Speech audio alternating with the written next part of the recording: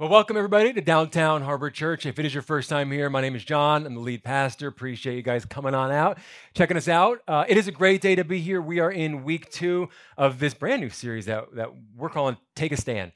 And what we're doing over the next couple of weeks is examining the life and the stories of Daniel, one of the greatest Old Testament figures, a guy who has sort of landed himself in what I often call the Sunday School Hall of Fame. He's this guy that we love to teach our kids about because he's just got a lot of great stories, and he embodies a lot of godly character, and there's so much that we can learn from him. And so what we are doing over the course of this series, last week, today, for the next 2, is we're taking a look at the various times that Daniel took a stand for God. And our goal in looking at all these various encounters is to find out what it looks like for us to stand for the right things at the right time and in the right way. And so today, as we continue this series, what I want to do is just have a little chat with you guys, just a little round table, if you will, talking about what it looks like for us to have tough conversations. Because there's going to come a time, trust me, okay? There's going to come a time when someone you love, someone you care about, someone you are friends with, someone who is in your family is beginning to or is already making unwise decisions. And God is going to prompt you to speak into that person's life and to put them back onto the right path, to almost confront them in a way. Now, when it comes to confrontation, some of us hear those words and we start, sweating when we hear that word confrontation. But when we talk about confrontation, there are, generally speaking, 2 different types of people, 2 groups, if you will. The first group, when it comes to confrontation, the first group is actually unwilling to confront. It's not really any of my business. It's like if they want to do that, that's fine.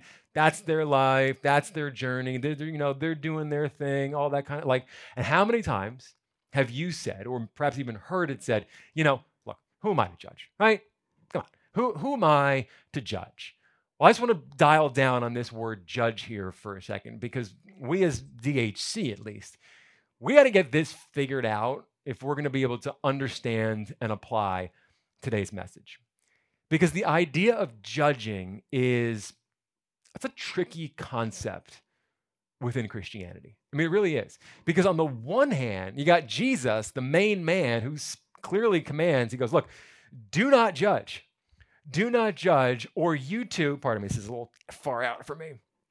They're all instructing me down here.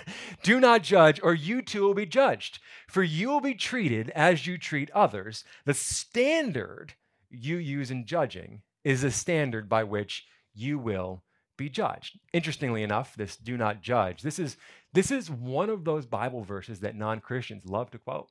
And they love to quote this to Christians because, well, let's be honest, Christians love to judge. And it's a very popular verse, I should say. Because at a surface level, it would appear that Jesus is commanding sort of a universal acceptance of any kind of lifestyle, any kind of belief, whatever you want to do, he's good with it. But one of the things that we do know, if you are a follower of Christ and you really listen to his teaching, is we know that Jesus calls us to a higher standard. I mean, he actually said, I know that you think murdering is when you kill somebody. I'm just letting you know, in the eyes of God, when you're angry with somebody in their heart, you've murdered them. So clearly a guy like this is not just saying, well, you do you, right? So what is he saying? When Jesus says, do not judge, what is he talking about? In the context of this conversation, what Jesus is saying is don't size someone up and just write them off. Don't kind of give me one of these and look at what I'm wearing and listen to like maybe a couple of things that I've said. And don't come to a conclusion about me without knowing me or knowing my story. That's not love, he would say. That is judgment, and do not judge like that. But as Christians, when we hear Jesus saying, do not judge, we kind of think, well, that means don't ever question anybody about anything. Don't ever question somebody on their life choices or what's going on in their life, and just mind your own business. Now, here's where it gets tricky. While we are commanded not to judge in this manner, we are called to judge in a different manner. But there's some guidelines as to how that looks. Paul, who wrote over half the New Testament, in 1 Corinthians 5 says this, what business is of mine I love that. What business is it of mine to judge those outside the church? Meaning, if someone isn't a Christian, they haven't signed up for the Christian system of morality. And you can't expect somebody who isn't a Christian to act like a Christian when Christians don't even act like Christians. So Paul's like, what business is it of mine to judge those who aren't Christians? It's not any of my business. But here's where it gets interesting. And here's where I want to take this conversation cautiously for the rest of the day. Paul goes on to say, but it certainly is your responsibility to judge those inside the church who are sinning. So don't judge folks by sizing them up and writing them off, but do judge them by recognizing when a fellow believer has fallen into sin, when they're heading down the wrong path, when they're making unwise choices, and help them, confront them, have tough conversations with them in order to put them back on the right path towards God. And even though some of us are unwilling to confront people, and trust me, I get it, all right? I get it. Paul says you got a responsibility to do just that. So you got folks who don't want to confront. Then at the other end of the spectrum, we got another group, because there's two groups. We got another group, and none of these people go to this church, but you might know some of these people in your walk. Okay, so you get some Christians who confront unlovingly. They're just like a bull in a china shop. Okay? They have no boundaries. They have no sense of what's appropriate. There's no sense of timing. In fact, their timing is always very poor. There's no finesse. There's no grace. There's no filter. Furthermore, they often just seem to speak into the lives of people with whom they have no relationship at all. There's no love. I mean, other than the fact that they both might be Christians, that's about where it ends. They've built no trust with these people. There's no kind of rapport with these people. I mean, effectively, what they've become is like a self-appointed Christian hallway monitor, just calling people out left and right, handing demerits for things, all that. Like my dad would say, these folks are what he calls spiritual fruit inspectors, okay? That they've taken on the role of the Holy Spirit, and they're judging everybody else's spiritual journey. That's what the Pharisees did. And that drove Jesus crazy. So we have Christians out there all over the spectrum. Some want to say something. Some can't wait to say something. Others don't want to say anything at all. So that means we need to seek God's wisdom to find out, all right, well, how to confront in a right way, at the right time, for the right reason, because God may call you to intervene in somebody else's life. Maybe for you it's a child. I don't know any of your stories, but like maybe you've got what you would call a prodigal son, and they're just out there and they're making unwise choices, and you got to figure out when is the right time to speak to them. How do I do this in the right way so that I can speak truth into their life without pushing them away? Maybe for you, it's a friend, and your relationship with the friend is fine, but lately they're off. They're just something's off. Maybe they've fallen away from church. They're not really, they were going so often. Now they don't really go at all anymore. And you just, you've been thinking about it and praying about it. And you got to figure out, how do I speak into my friend's life in the right way, in the right time? How do I come with the right motivation? That's what today is all about. So last week, if you were here with us, we all met a guy named King Nebuchadnezzar. He is the bad guy of the first part of Daniel's life. And history, even outside of Scripture, history will tell us that Nebuchadnezzar was an evil guy. He oppressed people. Interesting anecdote for your next cocktail hour. Saddam Hussein was obsessed with King Nebuchadnezzar. You go look it up. He actually thought that he was the reincarnated version of King Nebuchadnezzar. Well, since we first met him last week, 30 years has gone by. Daniel, when he entered the scene, was about 13 to 15 years old. Now Daniel's about 45 years old. And King Nebuchadnezzar has had all kinds of interactions with Daniel, some good, some bad. But through these interactions with Daniel, Nebuchadnezzar has actually seen God move and work. And God has gotten his attention. So much so, you go back and you can read it for yourself, that Nebuchadnezzar actually starts leaning towards the things of God, even praising him, praising the Most High, as he would say. But just as he was about to sort of get to, let's say, crossing over the line of faith, pride kicks in and pulls him back. And maybe that's your story. Maybe you're somebody who sort of kind of teeters back and forth, or maybe one time you almost got really close to God or really close to Jesus, and all of a sudden your pride kicked in or something kicked in, and it was like, oh, almost got me, right? And you pulled back, and there's just this tug of war in your life. That's Nebuchadnezzar. Well, one evening, God shows up in Nebuchadnezzar and gives him this dream that, well, it just terrified him. Now, he wrote a letter recounting this dream. So I'm going to read to you Nebuchadnezzar's recount of this dream that he had. Here's what he says. I saw a large tree in the middle of earth. The tree grew very tall and strong, reaching high into the heavens for all the world to see. It had fresh green leaves, and it was loaded with fruit for all to eat. He goes on to say that the wild animals lived inside the tree, birds nested in this tree. In fact, the whole world was fed from the fruit of this tree. Then he says, this holy messenger from heaven, we don't know who that is, maybe it's an angel, this holy messenger of heaven shows up and shouts, cut down the tree. So lop off its branches. And he says, leave just the stump. And this holy messenger says that all of this is going to happen so that the world will know that the Most High is the one who's in charge. So Nebuchadnezzar has this dream. He's terrified. It doesn't sound like a good dream. And he calls in his wise men.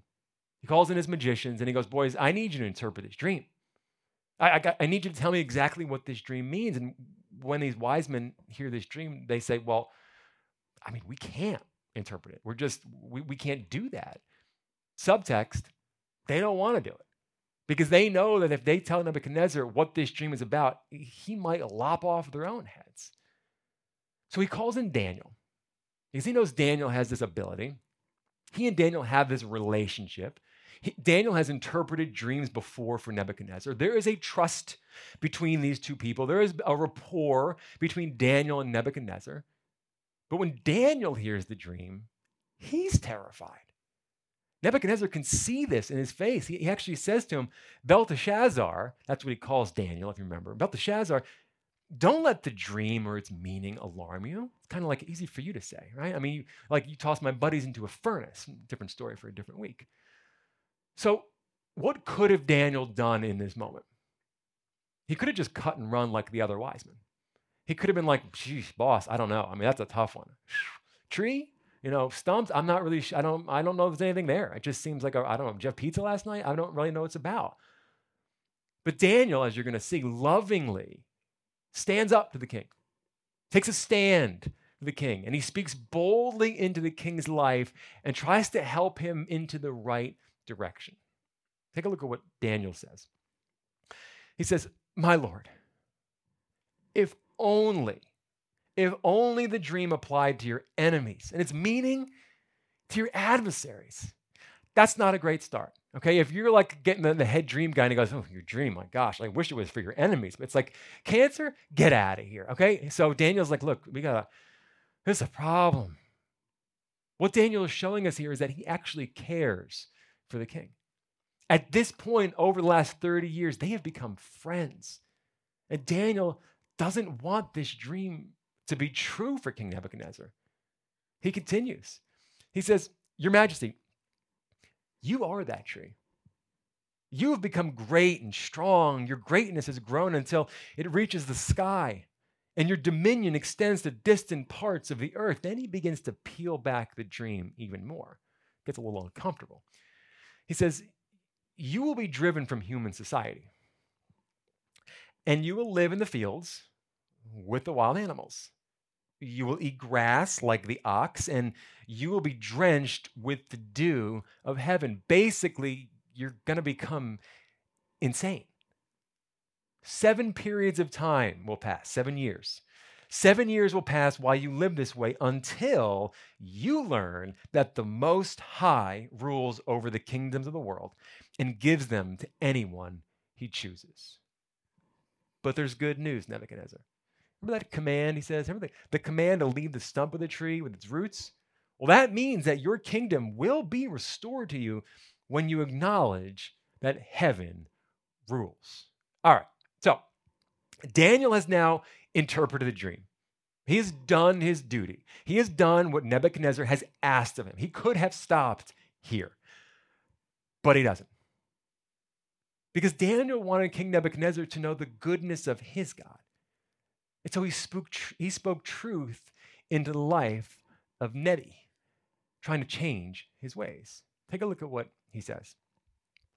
He says, King Nebuchadnezzar, please accept my advice. Stop sinning and do what's right.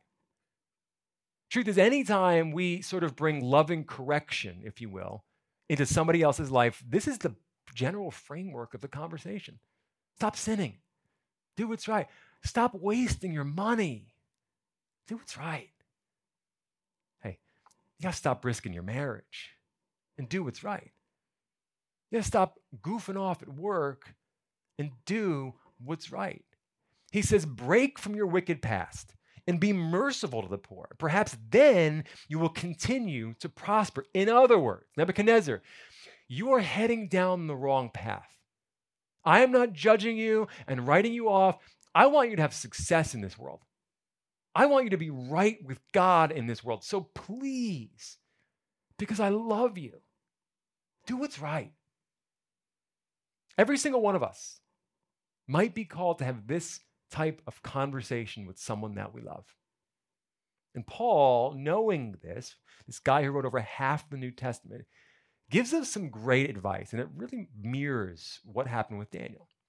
Paul in Galatians chapter 6 says this, Dear brothers and sisters, if another believer is overcome by sin, you who are godly should gently and humbly help that person back onto the right path. Gently and humbly, not harshly and arrogantly, as we all, so often see within the local church, but gently and humbly. Listen, friend, because I love you and I care for you, not because I think I'm better than you, not because I'm looking down on you, but because I love you. I want to speak into your life and I want to help you back on the right path, because you're heading in a direction right now, or you're in a place right now that could end up hurting you.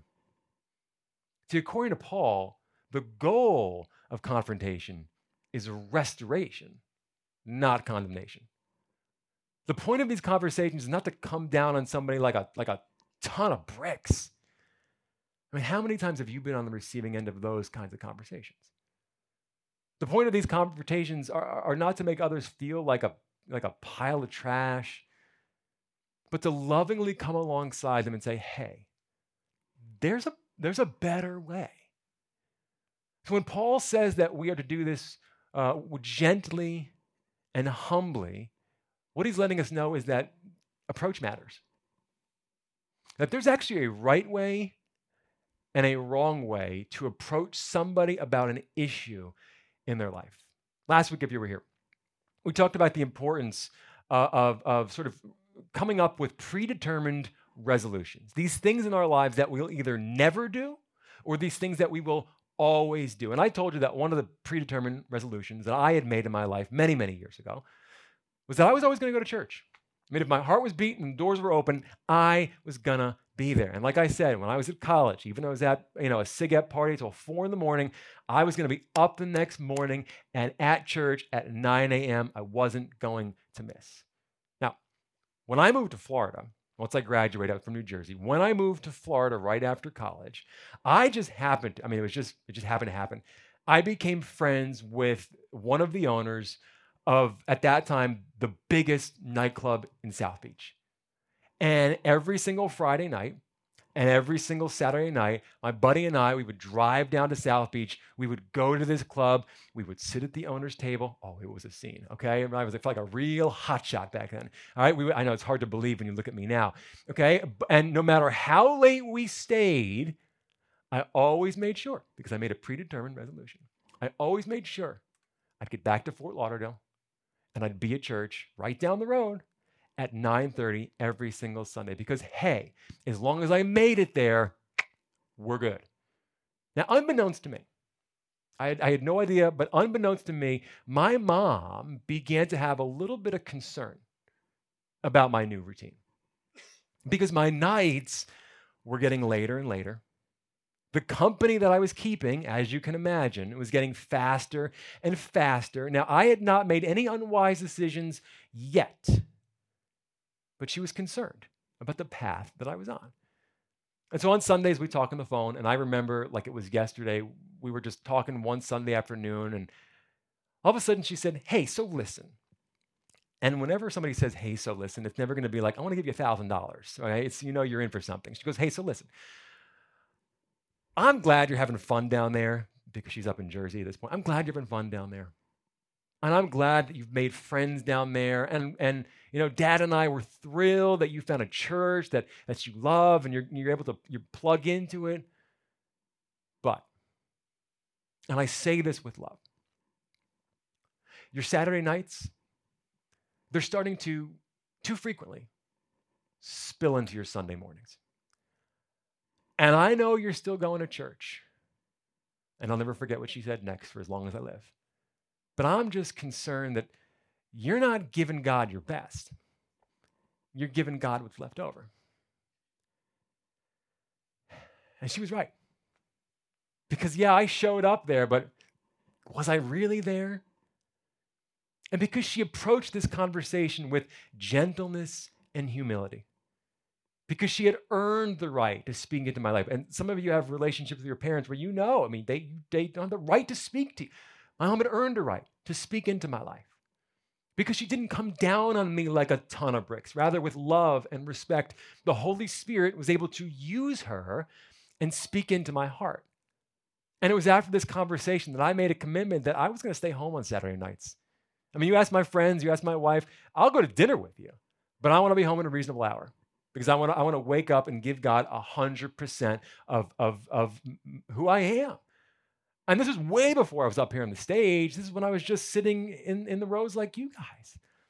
And it was with this simple conversation, this tough conversation, this confrontation that my mom was able to put me back on the right path. So Paul says we are to be gentle and humble in helping others in these kinds of conversations. But then he gives us a warning. He says, but watch yourselves, or you also may be tempted.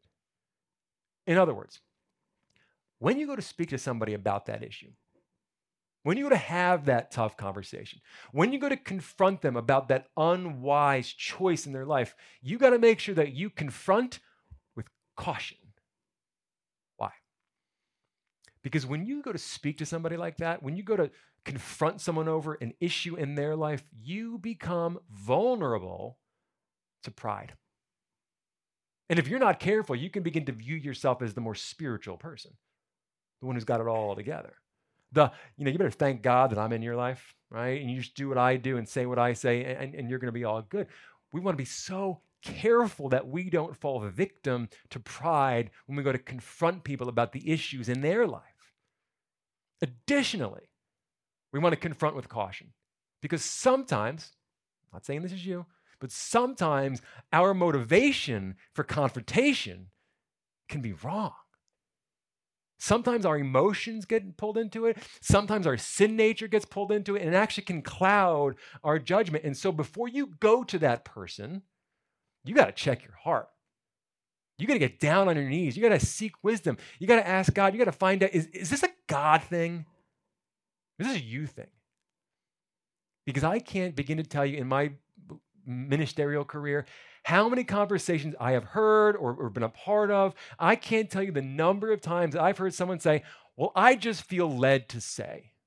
That's the key word. I just feel led to say. And I want to go, really? Who's leading you right now? I mean, are you sure? I mean, because I just heard are you sure that you have no ulterior motives? Are you sure this has nothing to do with you? Are you sure you're not just angry? Are you sure you haven't just gotten your way? I mean, have you completely and totally and 100% removed yourself out of the equation before you go and speak to this person about this thing? Because God could have given you a burden for this issue in that person's life. Or that burden could just reflect a weakness in your own heart. So Daniel speaks into the life of Nebuchadnezzar. Oh, King, I love you. I love you. Please humbly accept my advice. Stop sinning and change your ways. Now, when Nebuchadnezzar hears this, do you think he listens? Do you think he repents? No. He just keeps on rebelling. Well, the dream comes true. And he is pushed off into the wilderness and he goes mad. It's a dark scene. He goes mad for 7 years. Here's the truth. God may call you to speak into somebody else's life. And you may do it with gentleness. You may do it with humility. And sometimes they're going to listen. And they're going to change their ways. And other times, the wall goes up. Here's what I want you to know. You are not responsible for their response. You're not. You are simply responsible to be obedient to God when he places that call on your heart, and you are to trust God with the results. That's what Daniel did. And after those 7 years went by in that wilderness, by the grace of God, Nebuchadnezzar had a revelation. Take a look. This is his own words. At the end of that time, that's 7 years, I, Nebuchadnezzar, raised my eye toward heaven, and my sanity was restored. Then I praised the Most High. I honored and glorified him who lives forever. Many theologians believe that one day we will actually see Nebuchadnezzar in heaven. He repents, his life is restored, and in the process, God is glorified. See, the goal of speaking into somebody else's life is to build them up, not tear them down, to restore them, and to bring honor to God. And unfortunately, too many Christians just call each other out simply to condemn. But Jesus is calling us to be for one another, not against one another. Jesus wants us to live together, to love one another. He wants us to speak truth to one another in the right way, at the right time, for the right reasons, so we can see the right results. So, what's the practical? What do you do with a message like this? If it is your first time here at DHC, every single week we put this word on the screen because we want to make sure you can leave on a Sunday and know exactly what to do with what you've heard. So the goal for today was not to challenge you to kind of go find 3 people and confront them. Okay, that is not like, you should not be walking around looking for people to, I can't wait to talk to them. Okay, don't do that, okay? That's not what we've been called to do.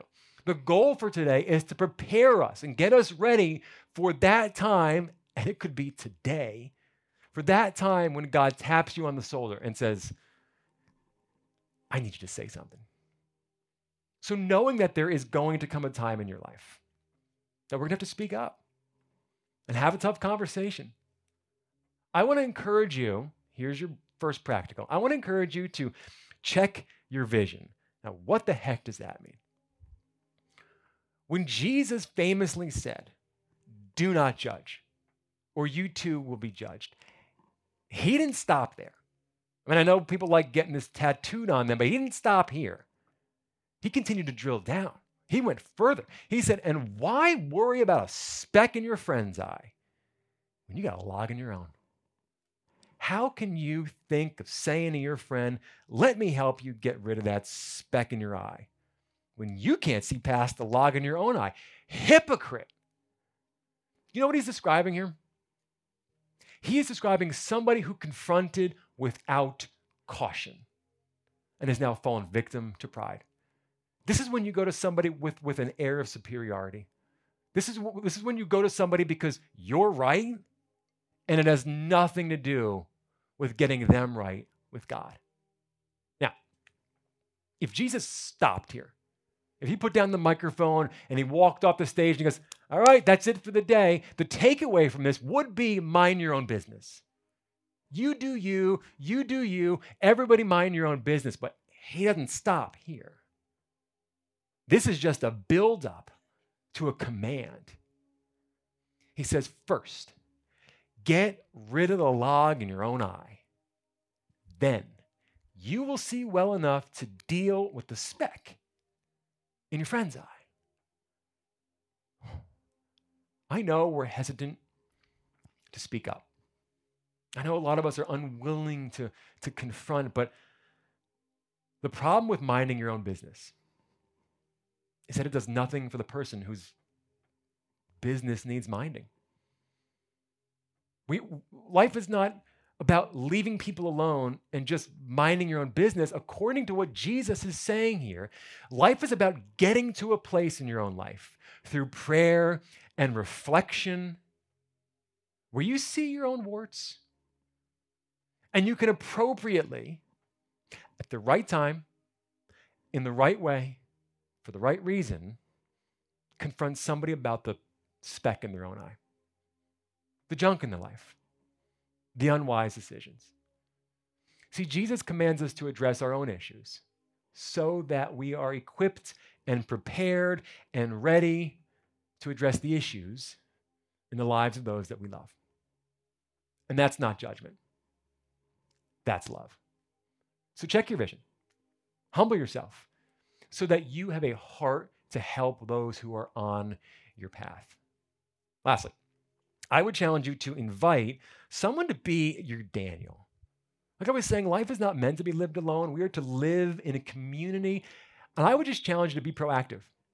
Go to maybe a family member. Go to a trusted friend and say, hey, listen, I'm just trying to be the best version of myself that I can be, all right? I want to be the best spouse that I can be. I want to be the best parent that I can be. We have a relationship.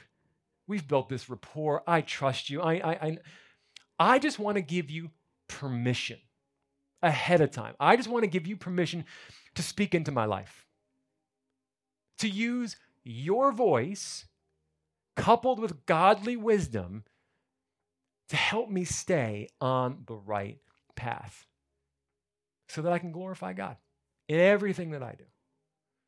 The wisest man who ever lived, a guy named Solomon, said this: take good counsel and accept correction.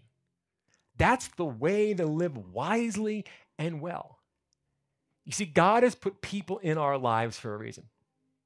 And it's our job to listen to them when they speak into our lives, and it's our job when God prompts us to speak into theirs with gentleness and humility and love.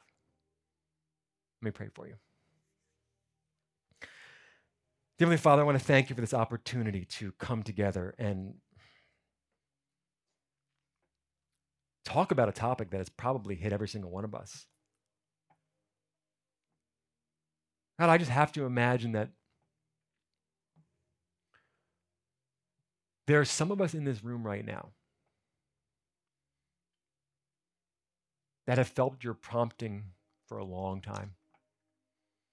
Lord, there's someone in our lives, someone we care about, someone we love, and we just see them making some unwise choices. They're going down the wrong path, Lord, but we have not spoken up. We have not said anything. And I just pray, God, that today you would give us, by the power of the Holy Spirit, the courage to say something, to speak up with gentleness and humility, with love. So, God, you might be honored and they may be drawn nearer to you. And Lord, I would also just say, because we're humans, there's a pretty good chance that some of us have perhaps had the wrong conversation at the wrong time, in the wrong way. for the wrong reasons. And maybe we've done some damage. Maybe we've actually broken a relationship rather than restoring it. And I just pray, God, that if it isn't the case, I pray, God, that again, you would come into that situation. You would give us the courage to go to that person, hat in hand, apologize, and Lord, restoration would occur. But please, Jesus, help us in our walk to be the voice for those we love. And God, at the same time, help us to hear those voices and your wisdom. And in all things, we will give you glory. In Jesus' name we pray. Amen.